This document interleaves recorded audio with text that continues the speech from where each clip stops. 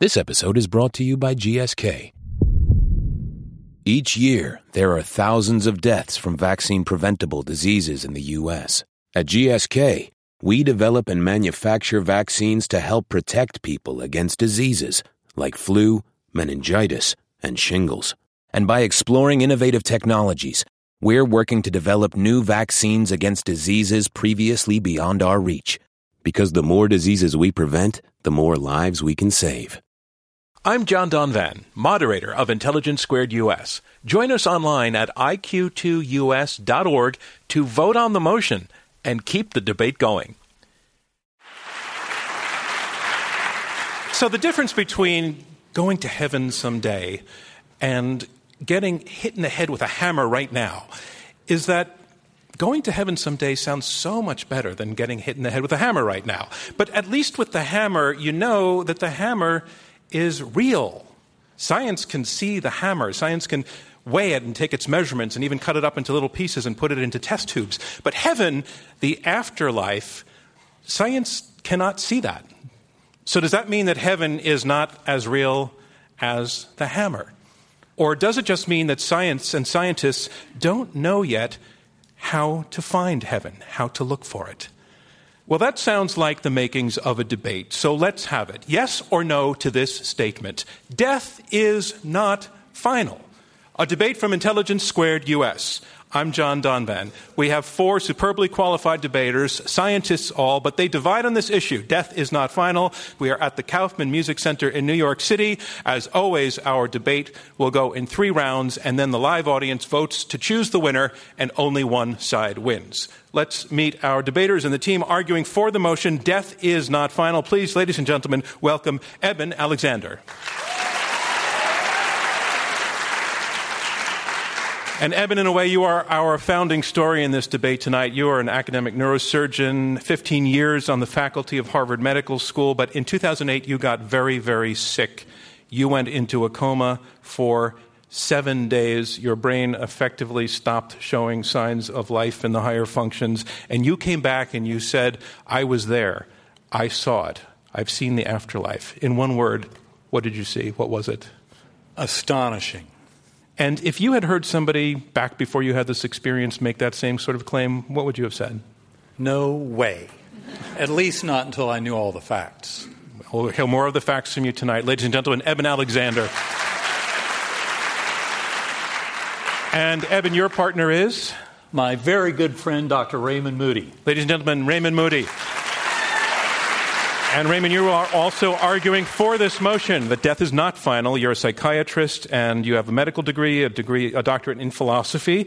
You are described as the founder of the near-death experience. You coined that phrase in your book in 1975, Life After Life, in which you looked at more than 100 cases of people who had experienced clinical death and come back.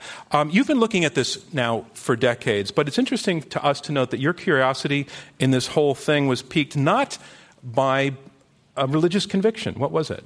I was not religious. I got interested in the afterlife question at age 18 when Plato convinced me through his argument that the afterlife question is the most important question of existence. We're going to be hearing about Plato tonight? Yes. We're looking forward to it. Ladies and gentlemen, Raymond Moody. And now the team to argue against this motion, Death is not final. Please, ladies and gentlemen, welcome Sean Carroll. Sean, you are a physicist at the California Institute of Technology. Your research focuses on fundamental physics and cosmology, the study and the origin and the evolution of the universe. You've written a lot of books, including The Particle at the End of the Universe, which is about the quest to discover the Higgs boson, which is a celebrity among particles. And you have described yourself as a naturalist. So for the purposes of understanding where you're coming from, what does that term briefly mean? A naturalist is one who believes there's one world, the natural world, and it is our job to deal with it. And are you dealing? Okay. Sean Carroll. And Sean, tell us who your partner is? The talented and charming Steven Novella. Ladies and gentlemen, Steven Novella. Stephen, you are also arguing against the motion that death is not final. You are a neurologist at Yale School of Medicine. You're the founder of the website Science-Based Medicine, co-founder of the New England Skeptical Society. The Skeptic's Guide to the Universe is your podcast.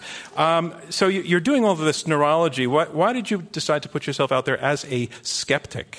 Well, I had briefly considered a career in interpretive dance, but sadly, I had to conclude that my talents lay elsewhere, so I thought science skepticism was a good match. The dance of skepticism. Dance of skepticism. I'll work on that. All right. Ladies and gentlemen, welcome to our debaters tonight. Let's get on to round one. Round one. Our motion is death is not final. In round one, we have opening statements from each debater in turn. And here to speak first for the motion, Eben Alexander. He is an academic neurosurgeon who taught at Harvard Medical School. He is author also of the best-selling book, Proof of Heaven. Ladies and gentlemen, Eben Alexander. Thank you very much, John. I've been an academic neurosurgeon for over 20 years, and I fully believed in reductive materialism, our modern conventional science. In fact, 6 years ago, I would have been sitting over on that side of the stage. Now, at that time, I believed that the brain creates mind and consciousness, that we have no free will, it's birth to death and nothing more. Then something happened. In November 2008, I was driven rapidly into coma due to a severe bacterial meningoencephalitis, which I much later came to realize is the perfect model for human death. Destruction of the neocortex, the outer surface, the human part of the brain. Sadly, almost no one returns, much less recovers, from a case of meningitis as severe as mine. The last evidence of any activity in my neocortex was in the first hour or so in the emergency room, and afterwards I demonstrated only very pathological reflexes, including severe brainstem damage. Mine was an absolutely lethal meningitis. None of the consultants in my case from Harvard, UVA, Duke, or Wake Forest had ever seen that severe a case. The scans showed diffuse destruction of my neocortex with blurring of the gray-white junction over all 8 lobes of my brain. No area was spared. Later in the week, off all sedation, my neurological activity was almost nil. On day 7, with no residual neocortical function, my doctors recommended, because I was down to a 2% chance of survival by that point, with a best-case scenario that if I survived, I'd spend a month or 2 in hospital, be transferred to a nursing home, and die in a coma months later. Hence, they recommended just stopping the antibiotics. My journey deep in the coma began in a very primitive, unresponsive realm, which I later called the earthworm's eye view. The best consciousness my brain could muster, soaking in pus. My prior neuroscientific view would have dictated that the next step would be one of no awareness at all. Yet it was just the opposite, like the blinders coming off. I ascended into far more crisp, vibrant, ultra-real realms of pure joy, love, and understanding, far too rich and complex to fully describe. Soon thereafter, I started to return to this world. Words came back to me over hours and days, childhood memories over weeks, and knowledge of brain, mind, consciousness of more than 20 years' experience in neurosurgery came back over 2 months. My doctors have no explanation at all for my full recovery. I knew I'd experienced something. Early on, I tried to explain all of this as a brain-based phenomenon based on my old paradigm, writing it up as a report for the neuroscience literature. Over those weeks of recording my experience after coma, I also began to talk with my doctors and review my medical records, especially neurological examinations and the scans, and came to realize just how deathly ill I was and how there was no way that such an ultra-real, crisp and vibrant experience could have happened in my physical brain. Initially, I was very worried that the memories would fade. Those memories are as sharp today as when they happened. I had never read the NDE literature before and was shocked to find that the experience seemed hyper-real in over half of NDE accounts, and the memories do not fade like those of hallucinations, dreams, confabulations, or drug effects. Eben Alexander, I'm sorry, and thank you very much. Your time is up. Thank you, ladies and gentlemen. Eben Alexander. Our motion is death is not final, and here to speak against this motion, Sean Carroll. He is a physicist at the California Institute of Technology. He is the author of several books, including The Particle at the End of the Universe. Ladies and gentlemen, Sean Carroll. Thanks, John. It's a pleasure to be here defending such a cheerful and uplifting proposition as death is, in fact, final. Fortunately, we can open Dr. Alexander's book. It begins with a quote from Albert Einstein. Einstein says, "A man should look for what is, not for what he thinks should be." To which I would like to reply, exactly. We human beings are not always perfectly rational. Let me tell this shocking news to you. We are bundles of cognitive biases, and one of the strongest biases we have is that we go easy on propositions that we would like to be true. What we should, in fact, do is go especially skeptical on propositions that we would like to be true. And even I want it to be true that death is not final. But we should hold something like that to an extraordinarily high standard of evidence. So what are we actually being asked to accept? What should we expect the world to be like if death were not actually final? For one thing, I would expect that the existence of souls persisting in the afterlife should be perfectly obvious. But in fact, it seems that the souls persisting in the afterlife are kind of shy. I would expect also that when people did have near-death experiences and really talk to other souls in the afterlife, that they would come back with consistent, interesting, non-trivial stories to tell. But in fact, when Christians have near-death experiences, they often say they've met Jesus. When Hindus have near-death experiences, they meet Hindu deities. The story that we're told of life after death doesn't really hang together. What we have are personal testimonies, like that from Dr. Alexander. So people say with very sincere voices that what they experienced was totally real. And I have no doubt in the sincerity of this testimony. What I'm asking is it possible that our brain is telling us that something was real, but that thing does not actually correspond to something that really happened? So what is going on? We had this informal idea that there is a soul that sort of is a blob of spirit energy that takes up residence near the brain and drives us around like a soccer mom driving an SUV. But we've known for a long time that this picture doesn't make sense. We can literally see memories being formed. We can see the chemical changes in neurons. We know that brains often have false memories in them. We even know the laws of physics by which the atoms, the electrons, the elementary particles in our brains behave. And there's no ambiguity in these equations. They could always be wrong. It is always possible to say, well, we just don't know what is going on. That's fine. But what we have is the evidence of every experiment ever done telling us that these equations are correct. To overcome that, we would need very, very strong evidence. Just one experiment telling us how the soul is pushing around the chemicals in our brain, but we don't have that. What science says is that life, or consciousness, is not a substance like water or air. It is a process, like fire. When you put out the flame on a candle, the flame doesn't go anywhere, it simply stops. And that is what happens when we die. I'm John Donvan, and you're listening to Intelligence Squared US, Oxford-style debating on American shores. Stay with us.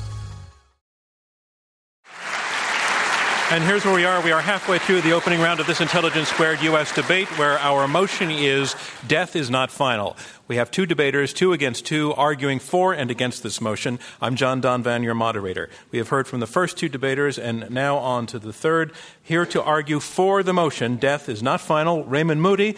He's a medical doctor with a Ph.D. in philosophy, the author of numerous books on near-death experience, including the seminal Life After Life. Raymond Moody. Thank you. Since 1965, I've had the honor of interviewing thousands of people from all over the world who had near-death experiences. And my assessment from 40-something years of working on this, and I will underline that word assessment, is there is a life after death. However, I want to say, anybody who tells you in the year 2014 that that is a scientific matter is not thinking clearly. In 2014, the question of life after death is not yet a scientific question. That is that reason is a much bigger category than science. Scientific method is about, say, 400 years old. Reason itself is about 2,300 years old, a much bigger institution that includes history and philosophy and literary theory and the law, in addition to scientific thinking. Since Democritus and Plato fought this out 2,300 years ago, the way we've debated this is we say that some people look at these near-death experiences and they take it at face value, as Plato did, and they say, well, this is an indicator of an afterlife. Other people, Democritus being an example, said, as Democritus famously did, there is no such thing as a moment of death, implying that, therefore, that what he's getting at is that these near-death experiences are just the patient's perception of the winding down process of the body. The trouble with this whole debate is that that format of debate itself is incoherent. Let me give you an indication of why. All of the elements that we think of as a near-death experience, getting out of the body, going into this light, seeing a panoramic review of one's life, seeing apparitions of the deceased, occur not just to people who almost die and are brought back, but rather to the healthy and uninjured bystanders at the bedside of someone else. So my question is, if the causation of these near-death experiences is the physiological distress and the events going on in the brain, why should the bystanders who are not ill or injured have identically the same experience? So I think that we're into a situation with this now where really the problem has sort of outgrown the format that we use to debate about it. In my opinion, we really are on the verge of breakthroughs in the genuine, rational investigation of the question of life after death. But it's not going to come initially from science, but initially from the realms of logic and critical thinking. So thank you very much. Thank you, Raymond Moody. And our motion is death is not final. And here is our final debater against this motion, Steven Novella. He is an academic clinical neurologist at Yale University School of Medicine, as well as the host of the weekly science podcast, The Skeptic's Guide to the Universe. Ladies and gentlemen, Steven Novella. So I'm going to convince you that you need to vote against this proposition, because if you vote for the notion that death is not final, then that by necessity means that you're voting against the conclusion, the scientific position, that the mind is what the brain does. The mind is a process of the brain itself. Well, how sure are we, how confident are we as a scientific conclusion, which is what we're here to talk about, that the mind is essentially the brain? Well, we're very certain about that. We're as confident of that as we are of anything in science. Everything that you think, feel, believe is something that's happening inside the brain demonstrably. But let's take that as a scientific hypothesis. If the arrow of causation is going from brain to mind, then if we change the brain, that should change the mind. And if we damage the brain, that should damage the mind. And if we turn off the brain, that should turn off the mind. Well, if all of those propositions are correct, that strongly supports the notion that the mind is essentially the brain. And that is, in fact, exactly what scientists have discovered over and over again over the last 1 to 2 centuries of neuroscience. And there's endless examples of this. There's no limit. There is no practical or functional limit that neuroscientists have encountered so far to the degree to which we can mess with your mind by messing with your brain. Your sense that you're in your body, that you control your body, that you're separate from the universe, basic fundamental things about your concept of yourself and your experience of reality are all things demonstrably happening in the brain, and we could turn it off like a switch. Now we actually have the technology to do that. So given the mountain of evidence that the mind is the brain, do near-death experiences provide such compelling evidence that there is mental activity outside of brain activity that we need to reject the mountain of neuroscientific evidence that's growing every day that tells us that the mind, in fact, is the brain? Well, I think the answer there is definitely no as well. People have had very unusual experiences. We don't doubt that they have had life-altering, unusual experiences. Whenever your brain is constructing reality in a different way that you're not used to, that's going to be a very weird, profound experience. We no doubt about that. But it's demonstrably something happening in the brain. What we don't have are any documented cases of mental activity occurring when there could not be brain activity. Now, proponents will often say that, but the person remembers being, in the emergency room, or they have these memories that were forming while their brain wasn't functioning, but we don't know that. They easily could be forming their memories when they're coming out of their whatever state, whatever coma that they were in. Every element of a near-death experience can be duplicated, can be replicated with drugs, with anoxia, with lack of blood flow, by turning off circuits in the brain. Every single component is a brain experience that we can now reproduce, and we are zeroing in on the exact circuits in the brain which reproduce them. That's why you must vote against this proposition. Thank you. Thank you, Steven Novella. And that concludes round one of this Intelligence Squared U.S. debate, where our motion is death is not final. Now we move on to round two. Round two is where the debaters address one another and take questions from me and from you in the live audience. Our motion is this: death is not final. We have two teams of two arguing for and against this motion. We have Eben Alexander and Raymond Moody, who have made a presentation based very significantly on the personal experience of Eben Alexander. It's an argument based on one very, very compelling anecdote of a guy who's been there. He has seen it, and he is not a gullible guy and never was. He was trained as a scientist. He comes back saying that consciousness is something that is a lot bigger than the brain, that what he experienced could not be explained by brain activity, especially given the illness and the state of illness he was in when his brain was functionally non-functioning. They're also arguing that science cannot prove that the afterlife exists, but that through the use of reason and logic, we can get to that conclusion. The team arguing against the motion, Sean Carroll and Steven Novella, they agree with their opponents that science cannot prove that there is an afterlife, but they also say that science can more or less tell us that the existence of an afterlife would not fit in with everything else that we know about how the way the world works, that there are all sorts of other possible biological explanations for the experiences that people come back and describe, and that psychologically we're wired to want to believe in the story of an afterlife, and that wiring influences the kinds of accounts that come back. But I want to, we're going to talk about the power of anecdote, the validity of anecdote. We're also going to talk a little bit about brain function and the state of brain function, and I want to start with that point. And Eben, this debate is not Eben Alexander on trial. We agree with that, but you're the one with the experience. You've had I think your partner, Ray Moody, did you have a near-death experience? No, okay. I didn't either. Just for the record. Eben, your opponents are arguing that what you said you experienced can be explained by what we already know about the brain. As they put it, you had a real experience about something that was not real. And I think we all understand the logic of what they're saying. That could be the case. Could it not be the case?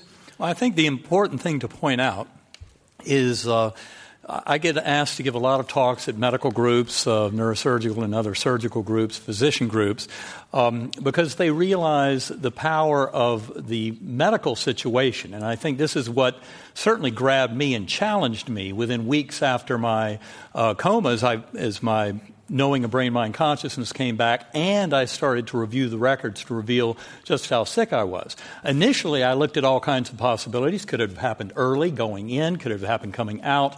Was there some way that other structures in the brain or some part of the brain was participating in generating this very long, elaborate journey? And yet, that's where I kept running into trouble with it. Okay, let's bring it over to Sean Carroll then, where your opponent Eben Alexander is saying that what he experienced can only be explained as a real experience. Well, I think that Steven can talk about the specifics that might have been going on in the brain, but my emphasis is on we are weighing two different comprehensive pictures here. We have personal testimony from someone who says he experienced something and it's very real, and says that, well, we can't imagine. Even as a neurosurgeon, he just doesn't know what could possibly have been going on in his brain that would make that happen. Therefore, let's throw out all of the laws of physics. And I think that that is not nearly enough standard of evidence. Stop right there. Eben, is that true? No, that's not at all true. In fact, they still teach quantum mechanics, right?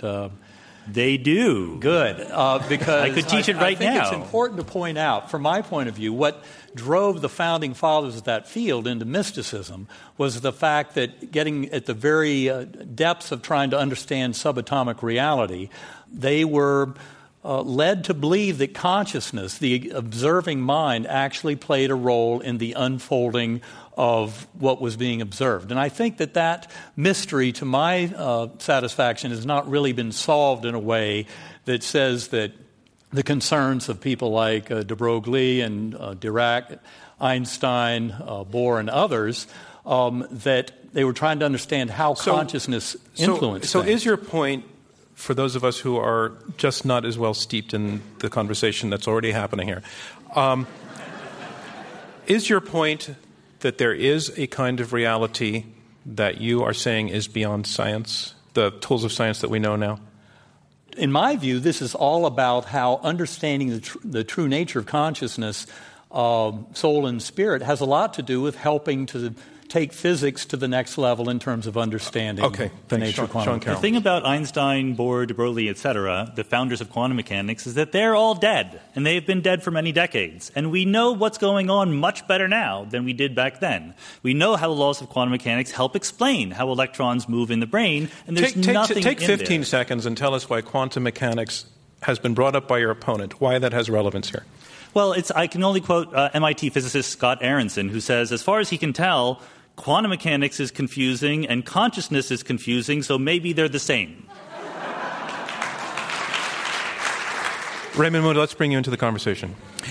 Really, I think that in reality what we're dealing with here is not a scientifically decidable issue, but a philosophical question. And what it's called is the mind-body problem, probably first articulated in the West by Pythagoras, but there have been many, many different theories of it. The one that's current in the neurosciences is called epiphenomenalism, which says, in effect, that there is no independent reality to what we experience as consciousness, but it's a secondary byproduct of the primary reality, which is the brain and the electrochemical events going on in the brain.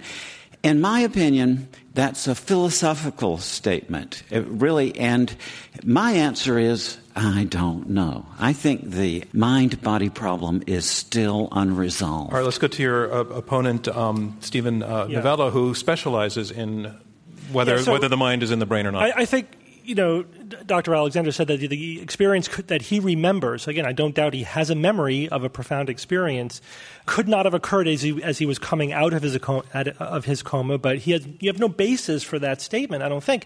That you have no sense of time. Your brain also constructs your sense of time. When you were at your worst, there wasn't the kind of functional monitoring that we would have needed to know that your brain was not functioning at all. You weren't getting an fMRI, a PET scan, or an EEG, as far as I could see in anything that you've written or said about it, that would have documented zero brain activity. And even still, the memories that you have now were not necessarily formed when you were at your deepest part of the coma. They could have been forming in the hours and days when you were coming out of the coma. At different points in time, different parts of your brain were working or not working, and you were constructing reality in a very bizarre way, in ways that we can reproduce with drugs and hypotension, with electromagnetic stimulation of different parts of your brain. Is that valid, that the entire near-death experience, as described by thousands of people, can be recreated by drugs and putting electricity across the brain? No, I would say that's not true at all. There are tremendous examples of people encountering souls of departed loved ones, learning information that they couldn't possibly learn in any other way. You had said earlier that there were no cases of any of these memories being generated when the brain was out, and yet there are examples of that, where the brain, people under deep anesthesia with complete circulatory arrest, things like that, where they do have some astonishing stories of getting information that it doesn't seem to be any other way that they could have gotten it. So those cases are out there. But those cases are not, controlled or documented. So in other words, that we don't know that they couldn't have gotten that information any other way. A lot of those cases, I've read them, they're like cold readings. There are, in fact, attempts at putting controls in place, like putting playing cards on top of a shelf that could only be viewed if you were actually floating above the ceiling. To the extent that those have been done, no one has been able to demonstrate any information that could only have been obtained while they were extracorporeal, floating above their body. And by the way, we could make you float above your body. Raymond Moody? I can go back to Evan. Because I actually want to move on to a different point that was made, and that was, Sean Carroll, you were making the point that we're wired to want this to be true. We're wired to want to shape strange events into narratives and into narratives that we particularly like. And my response to that is maybe that's true, but that doesn't necessarily mean that's what happened over here. And there's a little bit of an argumentum ad hominem thing about it, is you're not a reliable reporter because you just want that to be true. And I it's a little bit insulting almost to say you can't be trusted because you want everything to be happy. I hope it's not insulting. It's certainly not ad hominem, because the message is that nobody can be trusted. I think that is part of what science has taught us, that if someone makes an extraordinary claim, the very first questions we should be asking ourselves are, number one, is there a different, simpler, alternative explanation? And number two, how would we know if our purported explanation were false? How would we disprove it? And I think that, when you look at the bigger picture of how the universe works, how the laws of physics work, there's just an enormous presumption against the idea that somehow, through ways that there are no equations, no experiments, or no direct evidence to tell us, the information in our brains persists after we die and is there forever in talking to other people who died. So there's plenty of things that I would like to be true, and I have been tricked into believing they're true, so I know that I should be especially skeptical about them. All right, Raymond Moody, you're the philosopher on the panel. So take on what Sean Carroll has just said from the philosophical point of view. What I would say about what Sean says is, yes, I love physics too. I was an astronomer from the age of 7 and so on, and I accept there's a physical realm and so on. I'm talking about something entirely different. There's no inconceivability in thinking that everything that we know is true, and yet there is a higher dimension or a higher domain of existence that sort of in which this one is included. I'm John Donvan, and this is Intelligence Squared US, Oxford-style debating on American shores. Stay with us.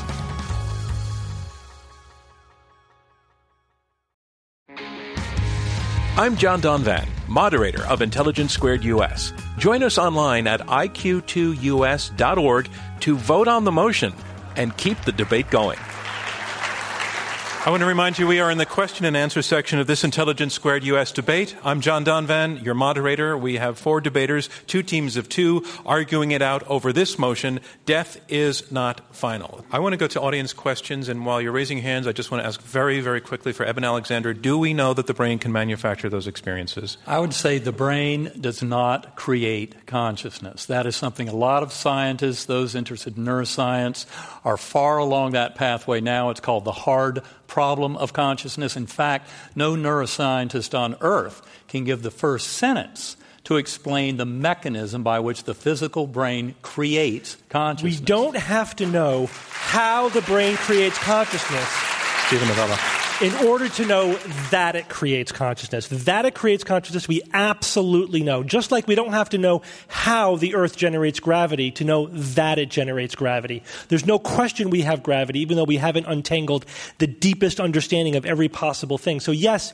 we don't know exactly how the brain creates consciousness, but not knowing the mechanism is not the same thing as saying it's not possible or it's impossible or we need a non-physical mechanism. Given that point, but is he accurate that we don't know the mechanism by which the brain gives rise to consciousness? Well, it's not a black or white thing. We have some knowledge. We don't have complete knowledge about it. It's like saying, do we understand everything about genetics? No, but we know that DNA is the molecule of inheritance. That's not questionable. Sentence.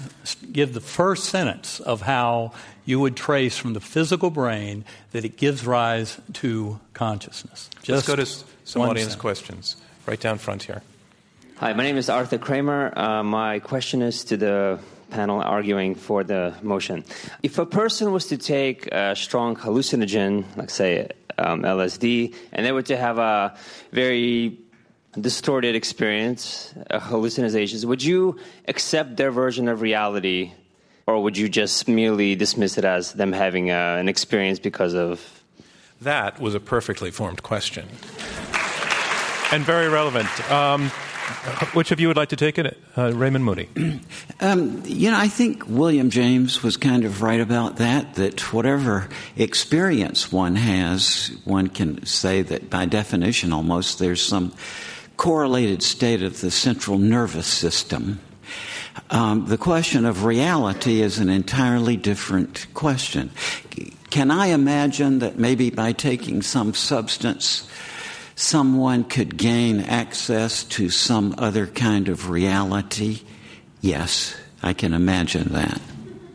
Ma'am. Okay. Hi, my name is Eleanor, and I have a question for this side as well. I did read both of your books, by the way, which are super interesting, but it left me with the question, which hasn't been answered yet, is, so why wouldn't everyone that experiences a death experience or a near-death experience have one of these experiences? Right. It's about 1 out of 10 or 1 out of 8, something like that. Why Who wouldn't comes more back? people have? And why is there no mention of hell? It's all about heaven, which could be a good thing, but...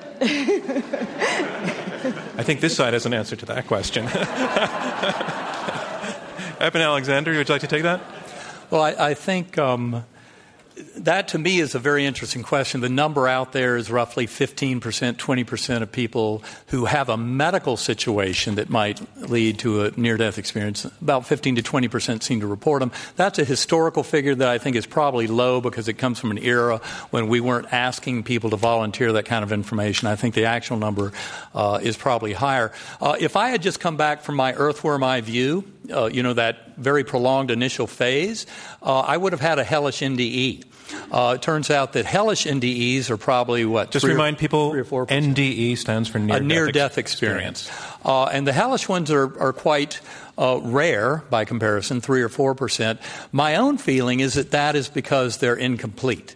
I think the other side should get a crack at this question of why it's only 1 out of 8 or 1 out of 10 people who have these experiences. Stephen Novella. Perfectly compatible with the neuroscientific hypothesis of these experiences. Depends on what parts of your brain are working and not working at any given moment. What's the mechanism of you being in a coma or unconscious? Was it traumatic? Was it lack of oxygen? We could put pilots in a centrifuge, spin them up until they pass out. A lot of them have near-death experiences too. They're not near death, but we're depriving their brain of blood flow, with similar numbers, very profound, memorable, vivid experiences. So it just depends on the particulars of what parts of the brain are working or not working. Ma'am. My name is Jane, and my question is for the opposing side. We have energy while we're alive. Where does our energy go when we die? It doesn't go away. It's just in your atoms. They're just not continuing to live. It's exactly the same place the flame goes when you put out the candle. Does the other side want to... Does the other side want to take on the candle argument, or... I would say it's more a question of the information, than the energy. It's not a conservation issue around energy. People often use that one to argue against soul being able to influence the material world. I would say it's much more a question of the information. For example, a very renowned skeptic and scientist, Carl Sagan, admitted that past life memories in children, the evidence for that is overwhelming. Oh, that's not true. And come on, Carl Sagan, please. He said that in his book. In his book, The Demon-Haunted World, on page 302, he says exactly that. I've read that book 100 times. Carl Sagan did not believe in past lives. He did not believe in anything paranormal or supernatural. That is just not true. Impasse on Carl Sagan. Question, in his book. Down front. What is the one thing that you would need to know that would make you believe them even a little bit? So I just want to clarify that as a question to the side arguing against the motion. Could you be convinced? Yeah, I think the idea that we could be convinced of another realm in addition to the natural world is obviously yes. There's a million pieces of evidence that would help convince me. If there's a ghost in the room that could lift up that glass right now, then I would be convinced. For those listening on the radio, the glass is not moving. And it never moves when you do this. And we live in a world that looks exactly like there's only the natural world. Wouldn't you really kind of like those guys to be right? Wouldn't it be great? Yes and no. I think that there's obviously advantages. Yeah. I don't want to die. I want to live after I die, maybe not for infinity years, but for a few 100,000 years. I could amuse myself. Sadly, as a very wise philosopher once said, you can't always get what you want. And that concludes round 2 of this Intelligence Squared U.S. debate, where our motion is death is not final. On to round 3, closing statements by each debater in turn. Our motion is death is not final, and here to summarize his position supporting the motion that death is not final, Eben Alexander, an academic neurosurgeon and author of the best-selling book, Proof of Heaven. Well, I would like to go back to what Sean had said about how consciousness is very confusing to us, as is quantum mechanics. And I would put out there, I think they're related. There's a reason why they're both so confusing. And that's, you can chuckle, but in fact, that's what drove brilliant people like Einstein and others into mysticism.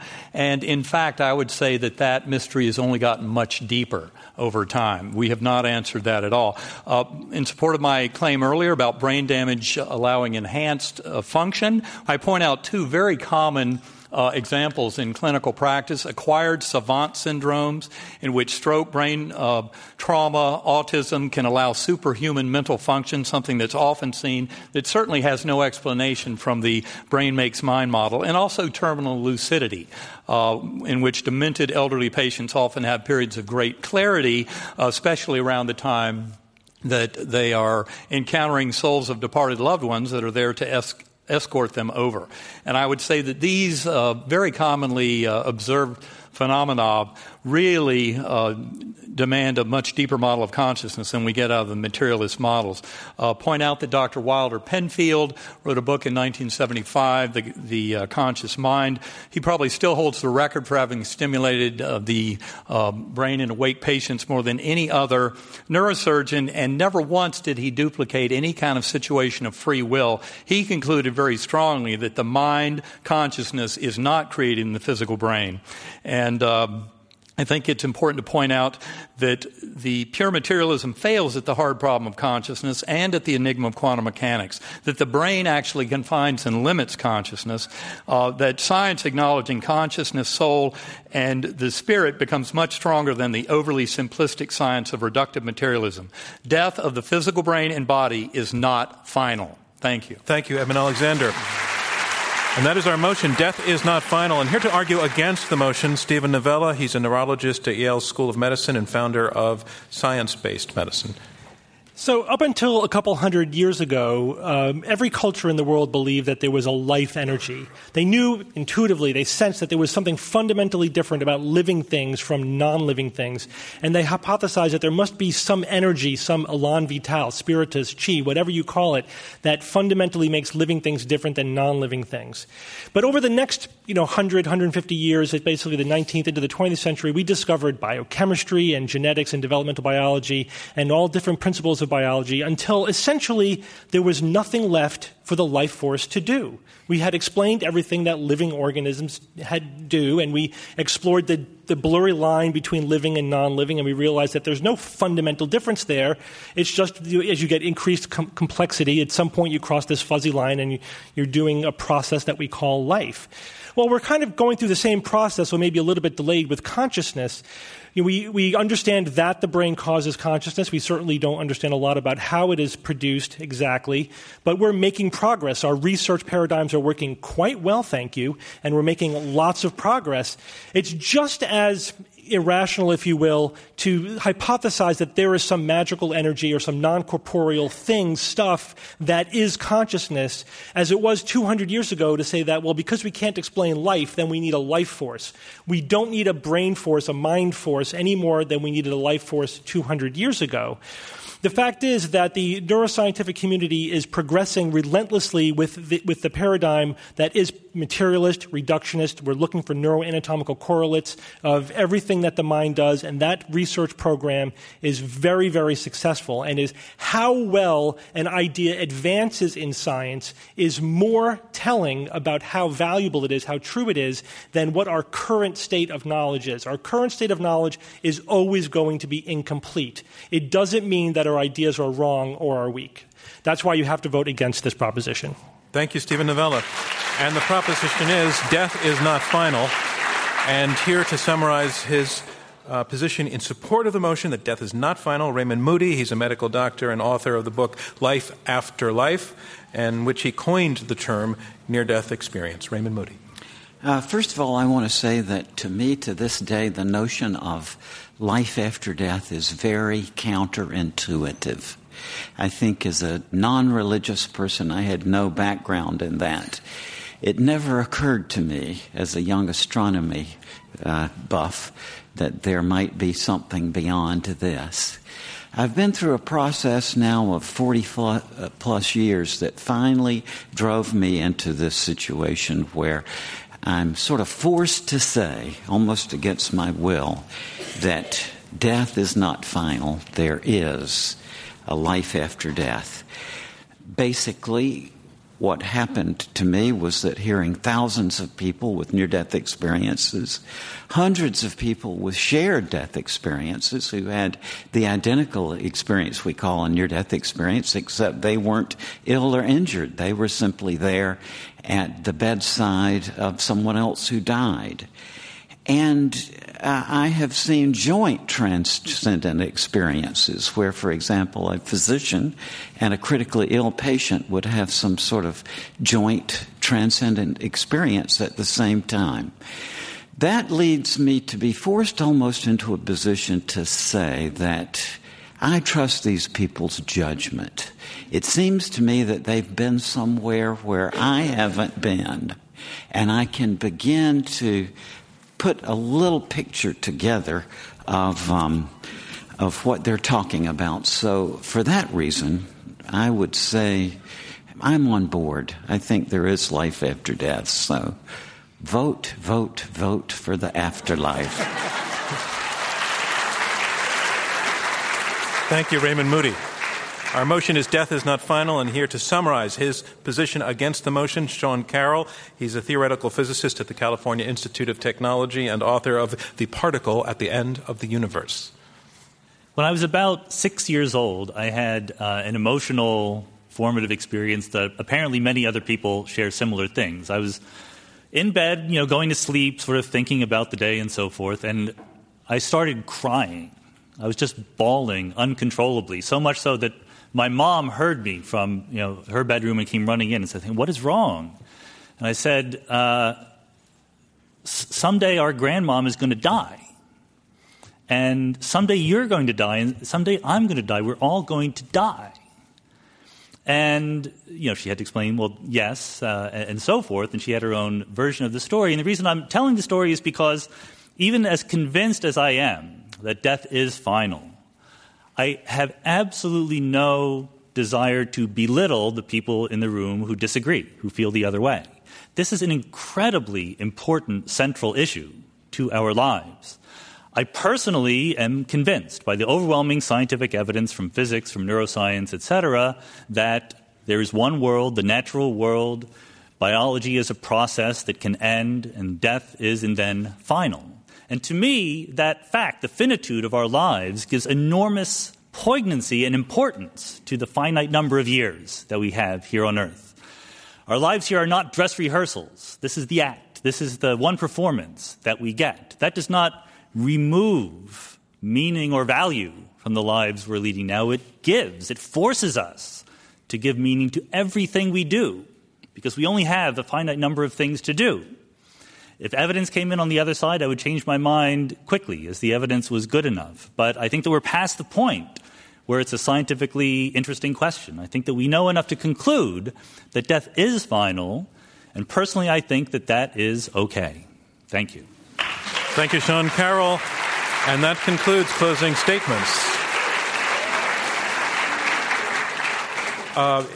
Sean Carroll just made the point in his closing statement very, very brilliantly about this is not a debate that in any way was meant to disrespect anybody, and in fact that would go very much against the spirit of Intelligence Squared, whose goal is to raise the level of public discourse. And what I heard, not only from Sean Carroll, but for all four of these debaters, were four people who disagreed vehemently on something very personal, meaningful, and metaphysical, and yet they did it in a respectful way, and I have to really give them a round of applause for the way they did that.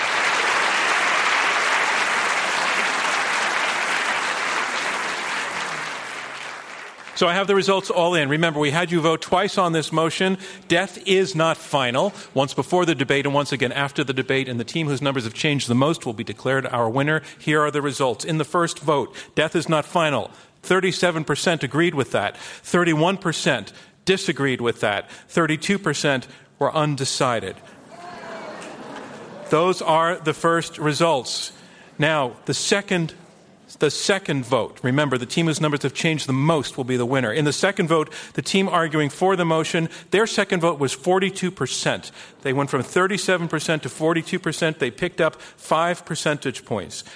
The team against the motion now. 5 percentage points is the number to beat. The team against the motion, their first vote was 31%. Their second vote was 46%. That's up 15%. The team arguing against the motion, death is not final, has won this debate, basically saying death is final. Sorry. Thanks very much, everyone. Thank you from me, John Donvan, and Intelligence Squared. We'll see you next time. This Intelligence Squared U.S. debate was held in front of a live audience at the Kaufman Center in New York City. Dana Wolf is our executive producer. Robert Rosenkrantz is chairman. Maureen McMurray and Rob Christensen are the radio producers. Damon Whittemore is the audio engineer. Clea Chang is director of production. Chris Kamikawa is our researcher. And I'm your host, John Donvan. For more information or to purchase tickets to future events, visit www.iq2us.org. To hear the full unedited version or to sign up for the Intelligence Squared podcast, visit npr.org/Intelligence Squared. Intelligence Squared is distributed by NPR.